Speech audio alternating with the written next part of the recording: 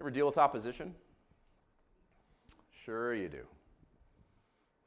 You might be like, Todd, opposition is my middle name. You ever deal with opposition? I remember grade 2, we just moved to Israel. And I was going to Hebrew school, and I didn't speak a word of Hebrew. So the principal was tutoring me, and I can see in my mind the first time I went out to recess at Hebrew school in Jerusalem as like the one white kid in the sea of short, dark-skinned Israelis.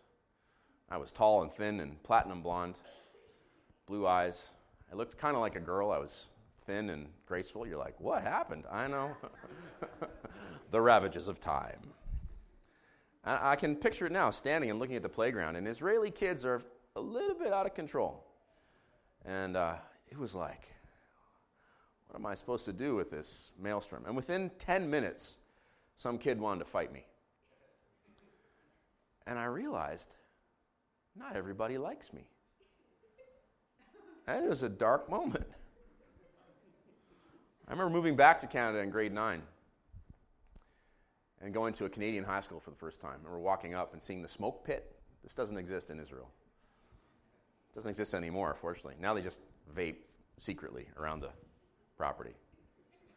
But we used to have a smoke pit like this. Everyone goes and they smoke over here. And I was like, what on earth? And I walked into school, and we were fairly poor. We were missionaries, and so my parents couldn't afford to buy me Levi's 501 red tabs. They could only buy me the orange tabs. And if you are a contemporary of mine, somewhere in your mid-30s to mid-40s, you'll remember that it was very important to have the red tabs, not the orange tabs. But I was from Israel. I'm like, hey, man, no Arabs are fighting me today. I'm good. I was happy to be there. And I walked into school, and kids started heckling me for my funny jeans. And I went, wow, these people are really mean. My entire life as a church planter and formerly as a producer and writer in film and television, I just was routinely shocked every time I ran into somebody and realized that they were working against me. Does this ever happen to you? You're like, this person hates me, and I just met them. Like, am I that ugly? Like, what did I do? And you realize that they want to see you fail. And it's just a dark moment because you realize that life is nasty. And it's full of nasty people. Like in Ezra chapter 4. Now, when the adversaries of Judah and Benjamin heard that the returned exiles were building a temple to the Lord, the God of Israel, they approached Zerubbabel and the heads of fathers' houses and said to them, let us build with you. For we worship your God as you do. We've been sacrificing to him ever since the days of Esarhaddon, king of Assyria, who brought us here. But Zerubbabel, Yeshua, and the rest of the heads of fathers' houses in Israel said to them, you have nothing to do with us in building a house to our God, but we will build alone to the Lord, the God of Israel, as King Cyrus, the king of Persia, has commanded us. Then the people of the land discouraged the people of Judah and made them afraid to build and bribed counselors against them to frustrate their purpose all the days of Cyrus, king of Persia, even until the reign of Darius, king of Persia. And in the reign of Ahasuerus, in the beginning of his reign, they wrote an accusation against the inhabitants of Judah and Jerusalem. In the days of Artaxerxes, Bishlam, Mithridath, and Tavil, and the rest of their associates, they wrote to Artaxerxes, king of Persia. The letter was written in Aramaic and translated. Rechum, the commander, and Shimshai, the scribe, wrote a letter against Jerusalem to Artaxerxes, the king, as follows. Rehum, the commander, Shimshai, the scribe, and the rest of their associates, the judges, the governors, the officials, the Persians, the men of Erech, the Babylonians, the men of Susa, that is the Elamites, and the rest of the nations whom the great and noble Osnapar deported and settled in the cities of Samaria, and the rest of the province beyond the river. This is a copy of the letter they sent. To Artaxerxes the king, your servants, the men of the province beyond the river, send greeting. And now, be it known to the king that the Jews who came up from you to us have gone to Jerusalem. They are rebuilding that rebellious and wicked city. They're finishing the walls and repairing the foundations. Now be it known to the king that if the city is rebuilt and the walls finished, they will not pay tribute, custom, or toll, and the royal revenue will be impeded. Now because we eat the salt of the palace, and it is not fitting for us to witness the king's dishonor, therefore we send and inform the king in order that search be made in the book of the records of your fathers. You'll find in the book of the records and learn that this city is a rebellious city, hurtful to kings and provinces, and that sedition was stirred up in it from of old. That was why this city was laid waste. We make known to the king that if this city is rebuilt and its walls finished, you will then have no possession in the province beyond the river. The king sent an answer to Rehum, the commander, and Shimshai, the scribe, and the rest of their associates who live in blah, blah, blah, blah, blah, blah, blah, blah, blah, and Samaria and the rest of the province beyond the river, greeting. Here it is. And now, the letter that you sent to us has been plainly read before me, and I made a decree, and search has been made, and has been found that this city from of old has risen against kings, and that rebellion and sedition have been made in it. And mighty kings have been over Jerusalem, who ruled over the whole province beyond the river, to whom tribute, custom, and toll were paid. Therefore, make a decree that these men be made to cease, and that this city be not rebuilt until a decree is made by me. And take care not to be slack in this matter. Why should damage grow to the hurt of the king?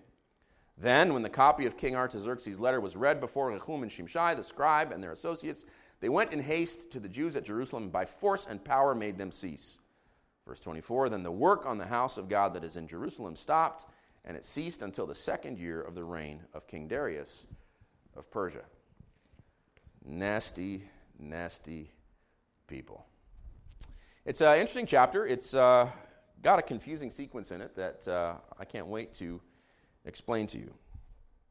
We see here in Ezra 4 a very simple thesis. Opposition is real, but hope is found in Jesus, and that hope is real too.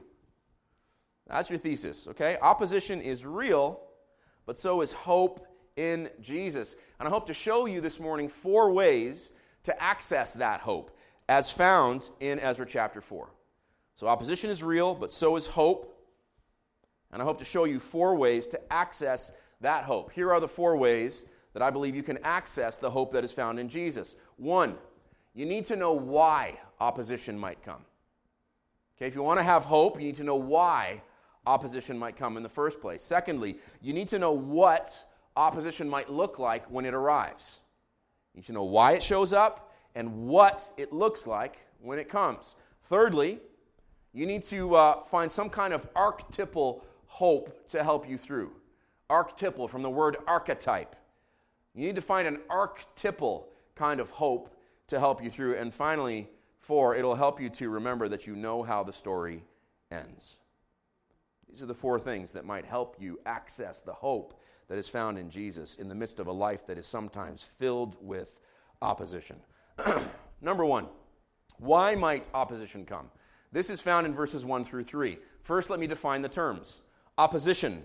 Opposition. An act of setting opposite or over against, the condition of being so set. Hostile or contrary action or condition. Opposition. I will use another word for opposition. It's resistance. Okay, resistance. Resistance.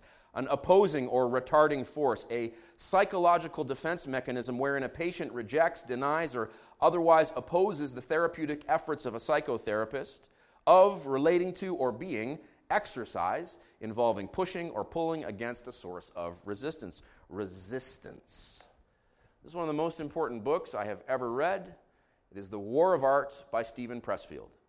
I highly recommend it to you. It is absolutely life-changing. The unlived life. Most of us have 2 lives, the life we live and the unlived life within us. Between the 2 stands resistance. Have you ever brought home a treadmill and let it gather dust in the attic? Ever quit a diet, a course of yoga, a meditation practice? You ever bailed out on a call to embark upon a spiritual practice? Dedicate yourself to a humanitarian calling, commit your life to the service of others? Have you ever wanted to be a mother, a doctor, an advocate for the weak and helpless, to run for office, crusade for the planet, campaign for world peace, or to preserve the environment? Late at night, have you experienced a vision of the person you might become? The work you could accomplish? The realized being you were meant to be? Are you a writer who doesn't write? A painter who doesn't paint? An entrepreneur who never starts a venture? Then you know what resistance is. One night I was laying down, I heard Papa talking to Mama. I heard Papa say to let that boy boogie woogie, because it's in him and it's got to come out. John Lee Hooker, boogie chillin'. Resistance is the most toxic force on the planet. It is the root of more unhappiness than poverty, disease, and erectile dysfunction. To yield to resistance deforms our spirit. It stunts us and makes us less than we are and were born to be. If you believe in God, and I do, you must declare resistance evil. for it prevents us from achieving the life God intended when He endowed each of us with our own unique genius.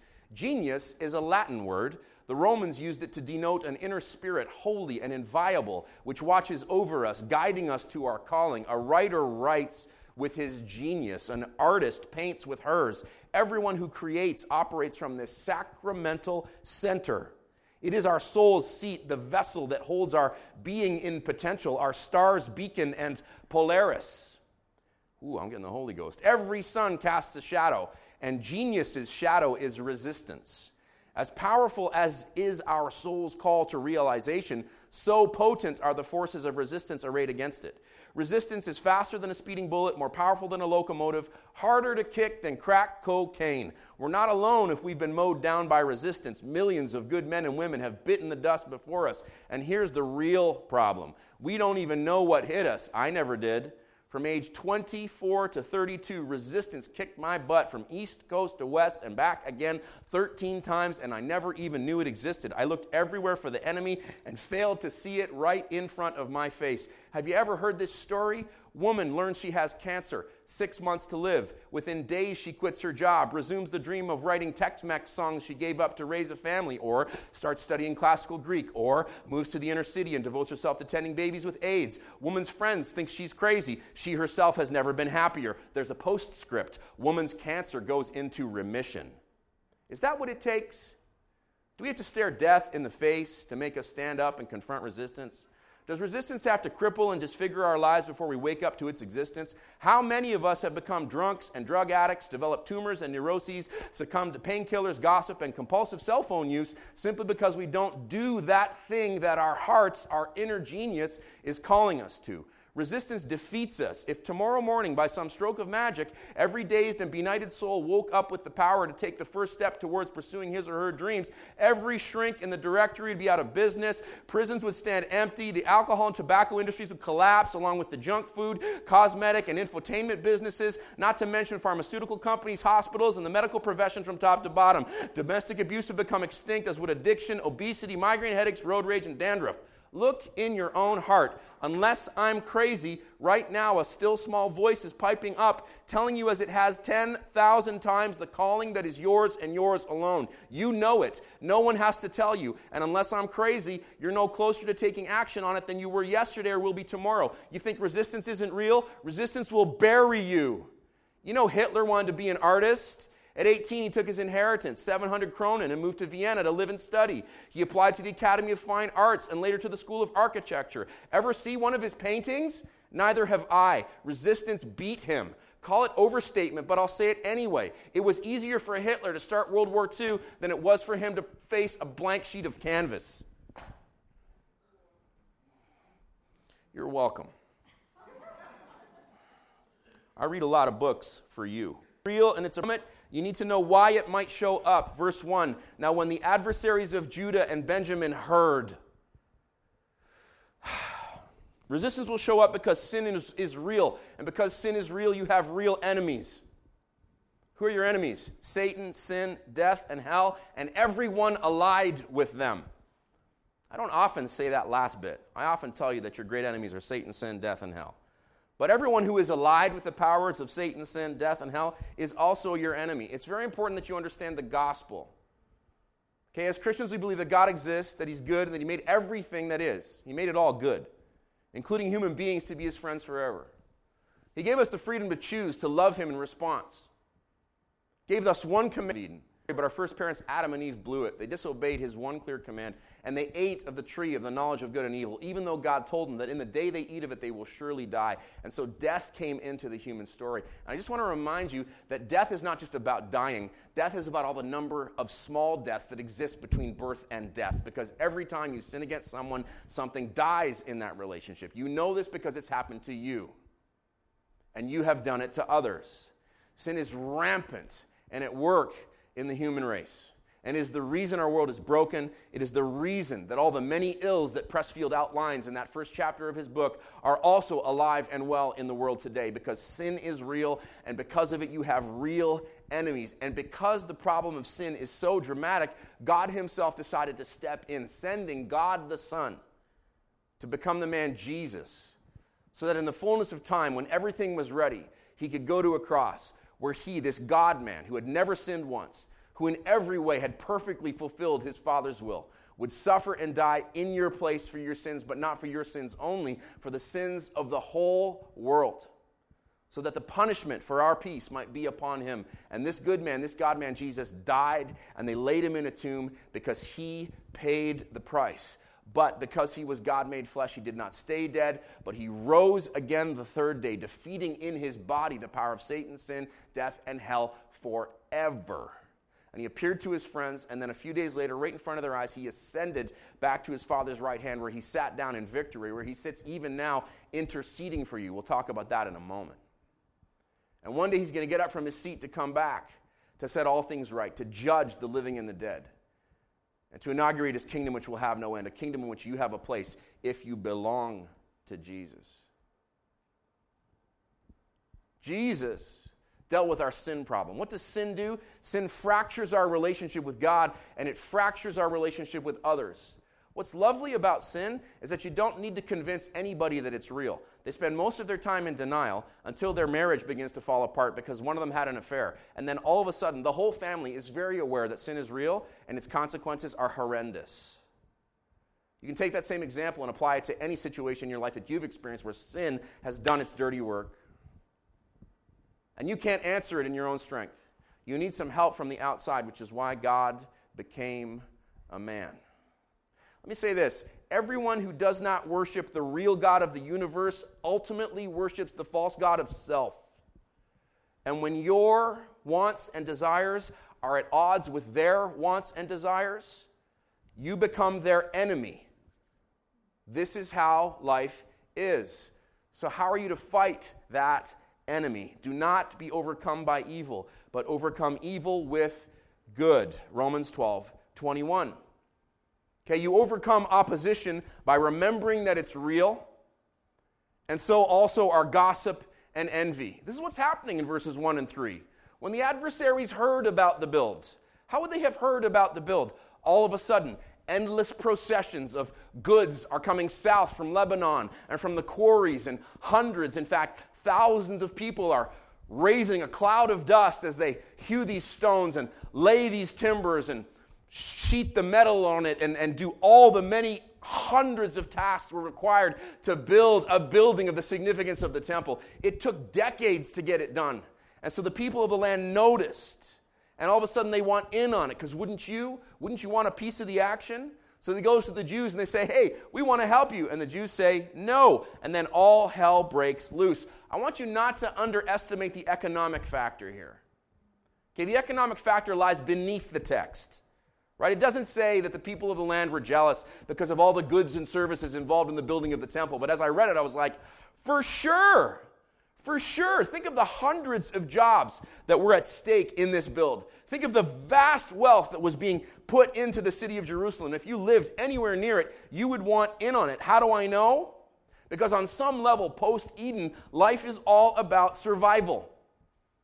Right? Let me just say it. Your coworker would fight you to the death in another era for that promotion. Why? Because at the end of the day, they would rather your family starve than theirs.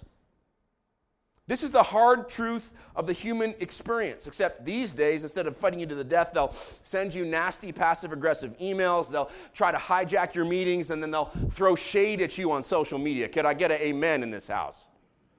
Or is it only me that this happens to? All right, I got one brother with me today. Everyone is out for themselves. Why could this be helpful to you? Because it's not even really personal. You think they hate you. They don't hate you. They're afraid of death. And they will do anything to stave it off, including running you over with a half-ton. Doesn't matter. If they perceive you as in between them and provision, they will wipe you out in the name. Why? Have no hope. They're acting on self-preservation instinct. It's not even really about you. My question to you, because I care about you, is this. Are you living that way? Are you living like as a slave to your self-preservation instinct? Or are you living free in Christ? Make sure you're not actually living like an idolater. Why would I say such a thing? Because of the text. Because of verse 2, the people of the land approached Zerubbabel, the heads of the fathers' houses, and said, "Let us build with you, for we worship your God as you do, and we've been sacrificing to him for years." And the Jews say, "No, you have no part in this." Why not? These people were imports. They were imported from Assyria generations previously. Okay, and they were settled in the land. And they continued to worship their gods from Assyria, and they adopted the worship of the gods of the land of Canaan. If you don't know anything about the gods of the land of Canaan, maybe look it up sometime. There was one fun one named Astarte or Astoreth, and she was the goddess of fertility. Her rites were pretty fun if you were a man. There's a horrible, well, I don't want to get to him yet. The main god was Baal, the god of thunder, because the Canaanites are like, thunderstorm. Whoa! We better bow down and worship whoever made that happen. Kind of makes sense. Baal, the god of thunder, the god of harvests. The real dark one is Molech. He went by other nasty names. He's the god of fire. You have to burn your children to him every once in a while to assure a good harvest. I got to say this gently. So I was thinking, what does child sacrifice have to do with any of us? And then I thought about all the North American Westerners who sacrificed their children on the altar of prosperity, working their 16-hour days, never home for dinner. So the problem with these people, let me tell you why they started worshiping Yahweh.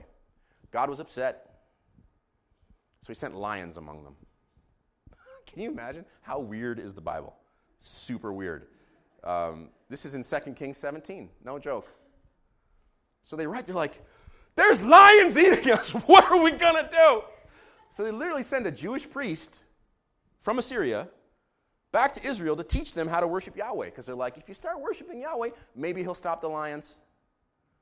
So they start worshiping Yahweh, and he stops the lions. But they persisted in the worship of other gods. And that sounds a lot like us. Because we worship Jesus and money. We worship Jesus and security. We worship Jesus and fame. We worship Jesus and safety. We worship Jesus and the esteem of others. I mean, pick your poison. See, if the real God of the universe is really real, and as such, he really detests it when his creatures worship gods that aren't real, you like that? You might be facing opposition because you're really worshiping the wrong God. Opposition may come because sin is real, and therefore you have real enemies who worship self, gossip about you, envy you, and who are helplessly caught in the self-preservation loop because they're worshiping the wrong God. There's also a good chance half of us are acting like them half of the time. That's why resistance shows up. But what does it look like? Point number 2. We see in verses 4 and 5 what resistance looks like. Then the people of the land discouraged the people of Judah and made them afraid to build and bribed counselors against them to frustrate their purpose all the days of Cyrus, king of Persia, even until the reign of Darius of Persia. So here's what opposition looks like. It looks like discouragement, fear, bribery and politicking, and frustration that lasts for a long time. Discouragement. You know what this is in the Hebrew? Weakened the hands. If something is trying to make you stop your practical rhythms, it is resistance. Weakening the hands. Resistance looks like fear from the Hebrew. Made, decayed, and flustered. If your gift is rotting from lack of use, or you're feeling panicky, it's resistance. Bribery and politicking from the Hebrew, and hired on the counselors to quash their counsel, is someone spending resources, it might even be you, to try and squash what you know in your heart is right. If someone is doing that, it is resistance. And this may go on for a long time. Weakened work rhythms, decaying natural gifts, resources being deployed to crush you. Life is a battle. Obedience to Jesus is the key to victory. How do I know? I know because I have read 2 Corinthians 10, verses 3 to 6. For though we walk in the flesh, we are not waging war according to the flesh. For the weapons of our warfare are not of the flesh, but have divine power to destroy strongholds. We destroy arguments and every lofty opinion raised against the knowledge of God, and take every thought captive to obey Christ, being ready to punish every disobedience when your obedience is complete. We take every thought captive to make it obedient to Christ. What did Christ command? I read it to you for invocation this morning. Christ commanded you to love God and to love your neighbor as yourself. A friend of mine pointed out to me recently that I do not emphasize the love your neighbor as yourself part enough, and I want to correct that. Love God, love neighbor as yourself. Love yourself too. Love God, love neighbor as you love yourself. You fight the war with love in hope because of Jesus. So, it is my very great pleasure to give you now, with point 3, some archetypal hope from verses 6 to 23, and the sermon will be done in 2.5 minutes, as long as I don't stop along the way to meander through the daisies. What happens here in verses 6 through 23 is a narrative jump from real time. Okay, the real time of our story is the years 538 to 515 BC. So that is the real time of our story. What happens here in verses 6 through 23 is a narrative jump to the time of Xerxes, which occurred between 485 and 464 BC, and his successor, Artaxerxes, who ruled between 464 and 423. Why does the writer of Ezra take this narrative leap here? To make an archetype point. He wants to say this sort of thing always happens. Let me define the terms. Archetype, the original pattern or model of which all things of the same type are representations or copies of. Archetype, a perfect example. So, if the specific difficulty you are facing is archetypal, if your little piece of pain is part of a much wider, worldwide historical problem, you're going to need an archetypal type hope as an answer. The kind of hope that we have in Jesus that turns verses 6 to 23 into a picture of future triumph. So let's interpret verses 6 to 23 archetypally here. If, like in verse 6, the enemies of God's people sent an accusation against them to Xerxes, it might help you to remember that in the Hebrew, the word for accusation is sitna. What does that sound like? Sitna. Sounds like Satan. Satan got his name from the word accusation. Well, they call him the accuser of the brethren.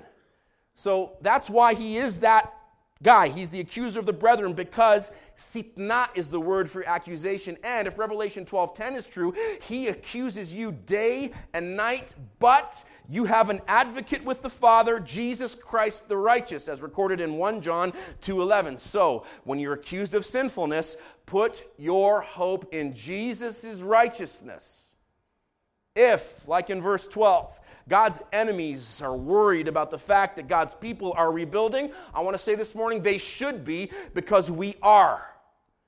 Okay, we are rebuilding. So, pastoral point, celebrate your work in progressness. How often do you feel frustrated because you haven't completed the task? Stop it. Celebrate your work in progressness, because God's people are rebuilding. If, like in verse 12, part B, God's enemies are worried that the walls and foundations are being rebuilt, they should be, because walls equal safety and foundations represent the source of life and hope. And I'm here to tell you this morning that there are 12 gates with 12 angels at them, with the names of the 12 tribes of Israel written on them, built into the great high wall of your eternal home, the New Jerusalem, if Revelation 21:9 through 27 is true. And the 12 foundations of that city have on them written the names of the 12 apostles of the Lamb, which means, church, that your future is very safe, and your source is Jesus, as introduced to you by the apostles, which is why we preach from the Bible. So I say, let the enemies of God tremble.